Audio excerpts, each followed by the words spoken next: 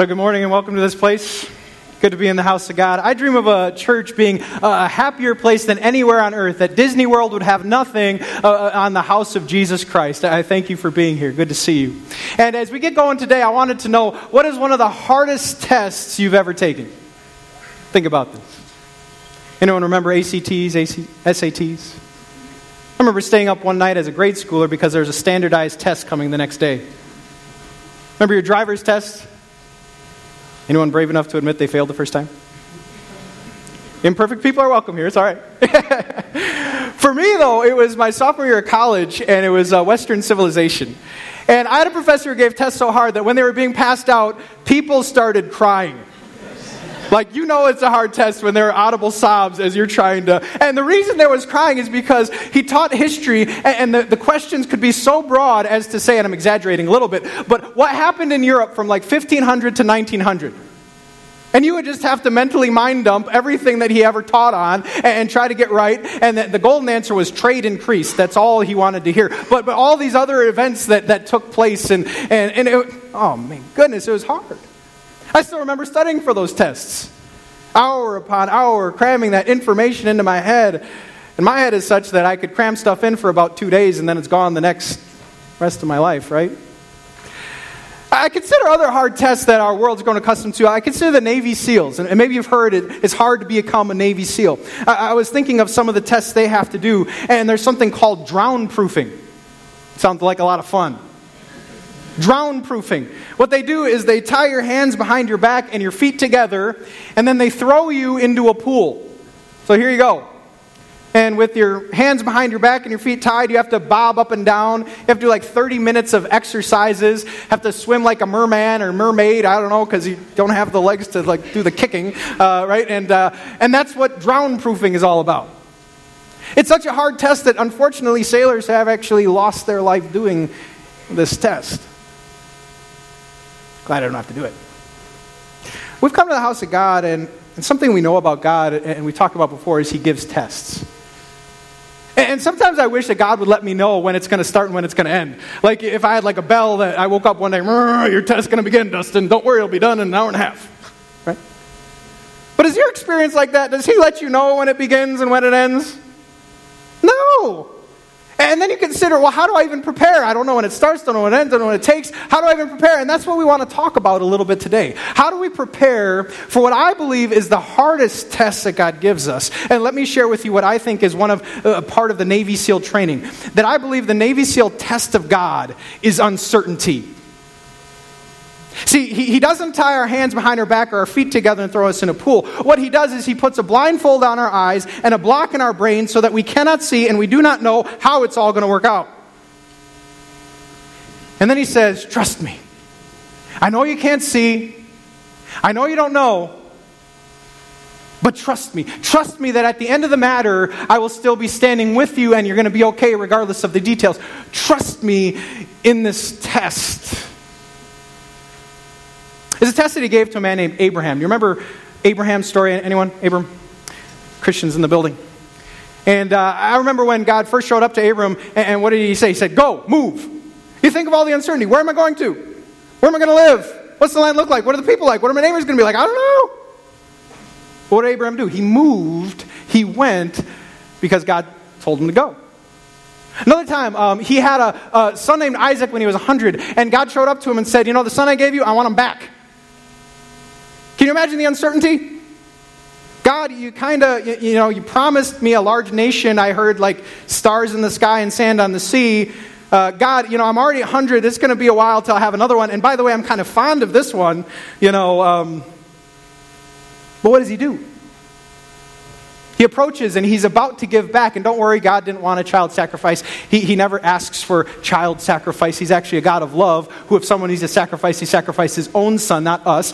What a good God. Anyway, but no, He passed the test. He passed the test. And because Abraham passed the Navy SEAL test of God, he actually made it to the Hall of Fame for Christians. Do you know there's a Hall of Fame for Christians? It's a closed Hall of Fame, though, because it's a chapter of the Bible. It's Hebrews chapter 11.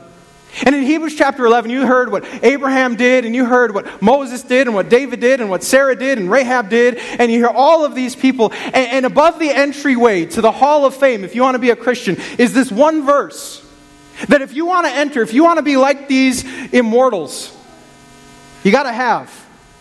Well, here it is, Hebrews 11.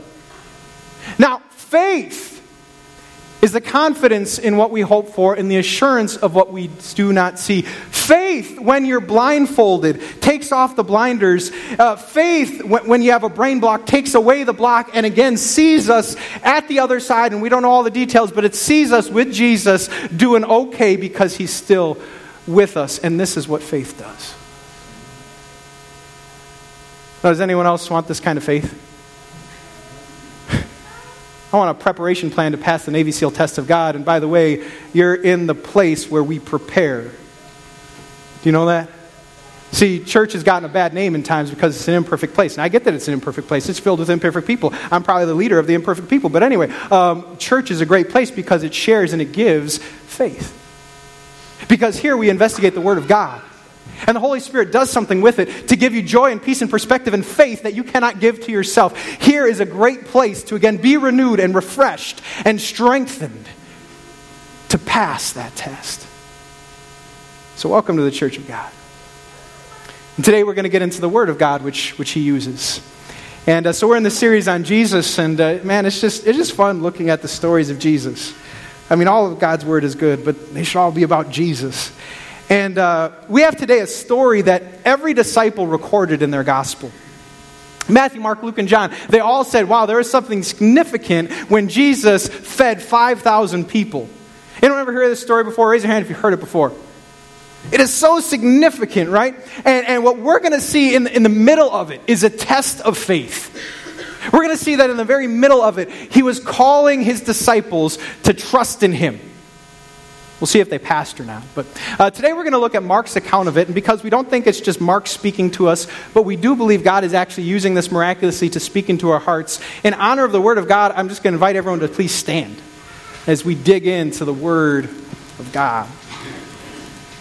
So here it is from Mark. It says, the apostles gathered around Jesus and they reported to Him all that had been done and taught. And we'll talk about what they actually reported. Then because so many people were coming and going that they did not even have a chance to eat, He said to them, come with me by yourselves to a quiet place and get some rest.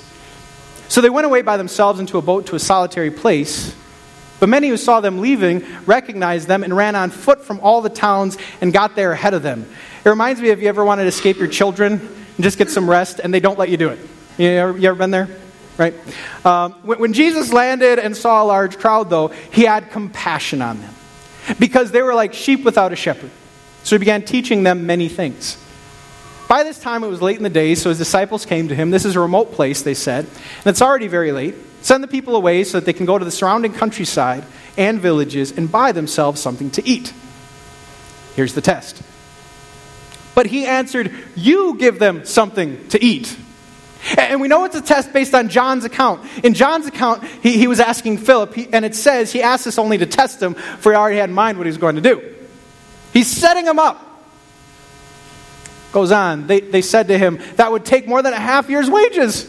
What in the world? Are we going to spend that much on bread and give it to them to eat? Well, how many loaves do you have, he asked. Go and see.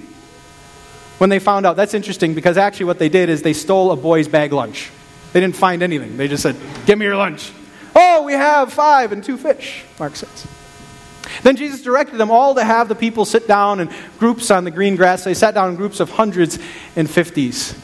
Taking the 5 loaves and the 2 fish and looking up into heaven, He gave thanks and He broke the loaves. Then He gave to His disciples to distribute them to the people. And we don't know if it was made more before He handed them out or as the disciples were distributing, and they just, wow, there's more, wow. Amazing. Well, they all ate and they were satisfied. And the disciples picked up the 12 basketfuls of broken pieces of bread and fish, and the number of the men who had eaten was 5,000.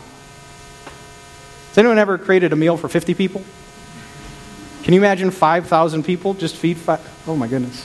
Well, before you sit down, can you turn to the person next to you and tell them, you gotta have faith. Gotta have faith. Okay, give you a seat. Gotta have faith. an age with increasing knowledge about emotional intelligence and what the mind really needs. We live in an age where there's increased emphasis on self-care, of how to recoup after an exhausting or maybe an emotionally draining experience. In fact, one of the interesting TED Talks, I often go to TED Talks, came from a guy named Guy Winch. And Guy Winch, he's pictured here. This was the subtitle of his talk. He said, "Why we all need to practice emotional first aid." What he described is that in our society, we often focus on the bodily need and bodily hygiene. For instance, you might have taught your children how to brush their teeth, right? Whether they do it or not, I'm not sure. But anyway, you teach them this is what you do and this is where you should go and brush the gums, right? We have those lessons. We teach them, what to eat, what not to eat. We teach them to exercise, all of these things. And so he made a point saying, shouldn't we also teach them how to overcome certain things like loneliness or rejection or failure or rumination? Sometimes he's a psychologist and he gets a bad name, not a real doctor, he says about himself. And people will tell about depression, well, just get over it, it's all in your mind. Well, he said, imagine if someone had a broken leg and you turn to him, well, just walk it off, it's all in your leg. And so he says we need to practice emotional self-care. How can we recoup and be resilient when something affects our minds? You know what I love? Is that before Guy Winch ever came on the scene, Jesus was a trendsetter for emotional self-care. Jesus was practicing this even as he walked around. In fact, what we learn about Jesus' walk, what he would often do, look at this. Luke says, he often withdrew to lonely places and he prayed. He was a trendsetter in all these good things of what it was to have emotional rest, to pray to the Father, to get recuperation. And in our lesson, he and the disciples need some emotional recuperation. Can I tell you the story behind the story? I'm going to tell you anyway. That's how this works. What had just happened is that they heard a report. All the things the disciples were reporting. They had just heard that John the Baptist, their buddy, their friend, on the same team, they had just heard that he had been beheaded. Now, what happened, there was a dancer for the leader, Herod, and the dance was so good that Herod said, I'll give you whatever you want. And this young lady did not ask for ice cream. Coerced by the mom, asked for something morbid, said, can I get John the Baptist's head on a platter? Well, that actually took root. In fact, there are paintings about this. You can go to the Chicago Art Institute and you can find a painting. I chose not to put it on the screen for you. You're welcome. But that had just happened. John the Baptist on a platter right before him. And to say that Jesus and John the Baptist were close is an understatement. They were on the same team, working for the same thing. And what I love to know about Jesus is he wasn't just a hard charger where nothing fazed him and he just kept going because obviously he was the Son of God. No, he had to pause and collect himself and talk to the Father about what had just happened. He withdrew often to lonely places and he needed to pray because life was hard. And that's what we see him offering also, not only to himself, but his disciples. He first, based on Matthew's account of this story, when Jesus heard what had happened, this is John the Baptist. What happened? He withdrew by a boat privately to a solitary place. That's Matthew's account of the feeding of 5,000. And back to Mark, what did Mark say? Come with me by yourself to a quiet place and get some rest. What he had done for himself emotionally, he wants to give to his disciples, and he wants to give to you and to me. He's the same Jesus that says, come to me if you're weary, if you're burdened, I can give you rest. And that's the first takeaway. Rest is something Jesus wanted for himself, for his disciples, and for us. He wants rest. He wants peace. He's a good God. It kind of reminds me, I had a sister in the Czech Republic, and when they get sick and when they get tired, they have a great solution. They actually get prescribed to go to spa towns like Karlovy Vary, and they get to drink mineral water and stay at a resort. And that's actually like doctor's orders. Here's a picture of the mineral waters in Karlovy Vary. I'm like, this is a great way to get rest. I want to be sick in the Czech Republic. Yes, please. But what I believe is that Jesus is able to offer even superior rest than that. And so if you've come in here with some emotional distress, whether it be rejection loneliness, rumination over all the wrong things, I believe He has a solution. The powerful Word of God can release our minds. We've been taught here at Amazing Love to, whenever we feel something, is there a Bible passage that answers that feeling? That if I feel rejected, I can hear that God chose me even before the creation of the world. That if I don't feel competent, I can find my competence in Christ. When I don't feel strong, I find my power in the one who is perfect in my weakness. Yes, Jesus is able to give rest for all that we go through. And what led Him to give this rest, I believe, was a heart of compassion. And compassion is on the rise in our society too, with all the anti-bullying messages. I was wondering, is anyone going to turn on the Oscars tonight? Anyone going to watch? That's not many, by the way. Okay, let's watch football. But one of the movies being nominated is this movie, Lou. And it's about a monster who is formed from the lost and found. And he's teaching the bully, JJ, on how to be nice. See, that Lou monster will not give JJ back his teddy bear until JJ gives back everything that he stole to everyone on the playground. And teaching what it is to be compassionate and kind. And JJ gets some good feelings. He gives one thing back, gets a hug from a girl on the playground, feels pretty good. Compassion is good. And when he's given everything away from the lost and found and learned the lesson of compassion, he finally gets his teddy bear, which is sitting at the very bottom. Pretty good. Well, before compassion became cool, back to Jesus the trendsetter, Jesus was the one who knew what it was to have compassion. And one of the verses I absolutely love is that when He was, and we know where He was emotionally already, but no matter where He was, look what happened. He saw the crowd and He had compassion. The Greek word I just love saying, which is splanchnizomai, just rolls off the tongue. And it's this idea that He felt it to His innards, His core. So we translate, His heart went out. He felt it so deep when He saw these people. And He wanted to help them. And compassion was found in Jesus. You know, it's compassion that can compel Him all the way through His ministry. Compassion that led Him to the cross. And the cross is the source of true rest. That cross says that I can approach a Heavenly Father because I am forgiven. That cross is where justice and mercy met. Where God could be just and punish every sin, but be merciful and forgive every sinner. And I have rest and you have rest. We have mercy from a holy God. And even if you don't consider yourself a Christian, if you're just joining Amazing Love, this rest, I believe, is for you. God wants you to know you are at peace today with the Heavenly Father. So what do we learn about the rest? Compassion led Jesus to win our ultimate rest.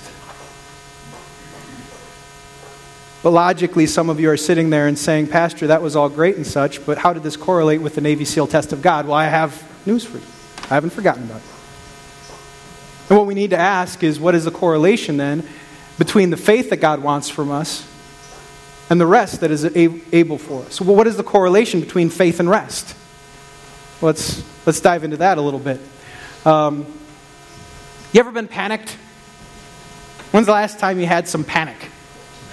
For me, it's whenever I get around the Metro. Does anyone ride the Metro regularly? Anyone get on? Anyone ever been on the Metro? How about that?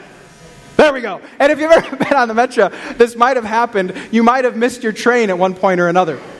It happened to me after a Cubs game where I missed the 10:30 train and I had to take the 11:45. And getting home at 1 a.m., it kind of breaks everything. The week is ruined, right?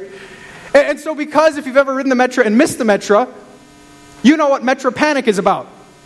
Metro panic is when you're 5 minutes late and you forgot your quarters and you're trying to chuck them in, and maybe you don't even because you think you're going to miss the train, and the heart starts racing and you have a cold sweat rush over because you hear the announcement and you hear the bell coming, and the bell coming saying it's going to be there, and then you practice your best Olympic walk. You ever see walking in the Olympics? Right? You know, and that's what you're doing because you have Metro panic, right? That's what we do. Well, I believe that panic is a similar experience that we can all have. And panic, I believe, is what happened to the disciples in our lesson. Not because of the Metro, but because of the question that Jesus asked them. It was a question behind the test. And what Jesus asked them is this. He said, you give them something to eat. Ah! There's 5,000 people. How in the world are we going to prepare a meal on the fly for 5,000 people? Ah! And we see that expression in what they say next. Right? They say that would take more than a half year's wages.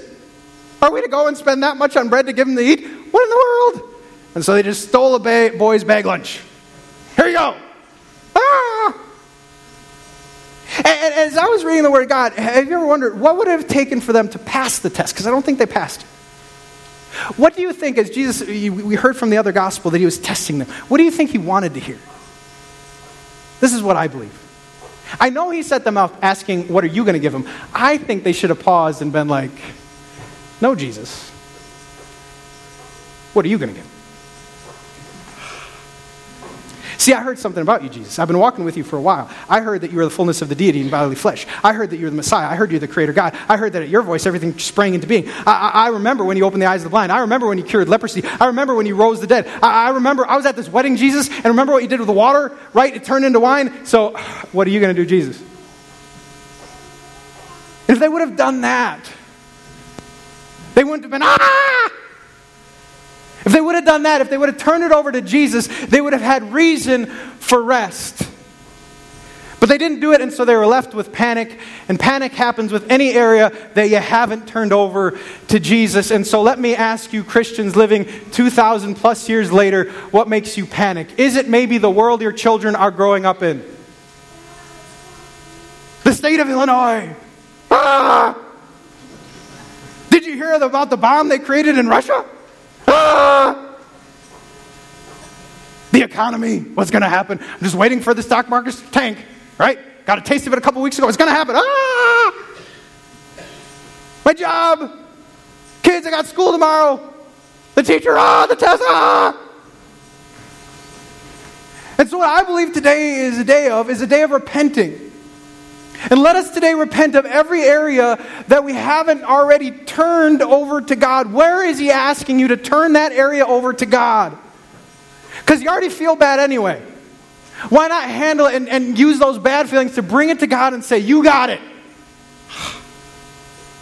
I'm just going to sit here because I'm going to trust that you got it. And don't worry, I'll do my part. But see, Lord Jesus, you got to be there for my kids. I can't always be there with them. Do you know that, parents? I just want to remind you again, on behalf of God, you can't always be by your kids.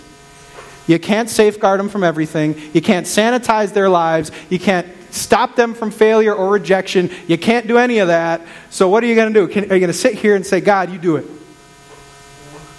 That's what he's offering today. What about your job and finances? Are you going to continue to operate like it's all up to you? I got this. When God is offering for you today to say, no, God, you got this. And I'm going to do what you call me to do to the best of my ability, but I'm going to understand that finally the Creator God is in control of everything that happens at my job. And everything that happens on the team, and everything that happens at school. I'm going to turn over all those areas to you, God. Doing my part. But you got them. And you know what the result could be? Rest. Rest. I was reading the Word, and I was in Isaiah, and I came across this word as I was preparing to preach. It said in Isaiah, see, this is what the sovereign Lord says, see, I lay a stone in Zion, a tested stone, a precious cornerstone for a sure foundation, and the one who relies on it will never be stricken with panic. Who is that stone? Do you know his name? It is Jesus. It is the one who is able to handle the problem of 5,000 people to feed. It was the one who was able to handle the state of things even when he was crucified, even when he died. He is the one who rose out of a tomb to remind us he has got this. And he is looking for our trust once again. He's looking for us to put our futures into his hands and our kids into his hands and our jobs into his hands, even Illinois in his hands. I can't control the election, Lord. I don't know what's going to happen, but you got this. Right? And that's the correlation between faith and rest. See, sometimes we think I can only rest when I get to the other side of the matter, when I see how it works out, when I'm standing in that place where my mind finally knows and my eyes finally see. But I say you can rest now if you have faith. You can rest now if you have faith. That's the correlation. Rest doesn't come on the other side of uncertainty. It comes now if you just have faith. If you're willing to say, Lord, I know I don't know all the details, but I know I will be standing close to you. You will still hold me in your palm of your hands, and I'll be okay because I have faith in you. You got this. And our opportunity really before us is to be amazing. Anyone want to be amazing? It's better than mediocre, isn't it? But amazing can take two forms. You can be amazingly bad at something. You know what I'm saying? I was watching a kids' cooking show, and I saw the two forms of amazing. I was watching, there was a sweet girl named Peggy, and she had amazing personality, but she made an amazingly disgusting cupcake. The challenge was to make a savory cupcake, and if savory means gross, she did it. She filled it with onion and guacamole icing and butternut squash. That is a horrible cupcake. In fact, as the judges were trying to be nice, saying, "No, good job," and smile, being nice, she even said, "I thought my cupcake was disgusting." Right? But then there was another kid. Oh, and he had the other kind of amazing.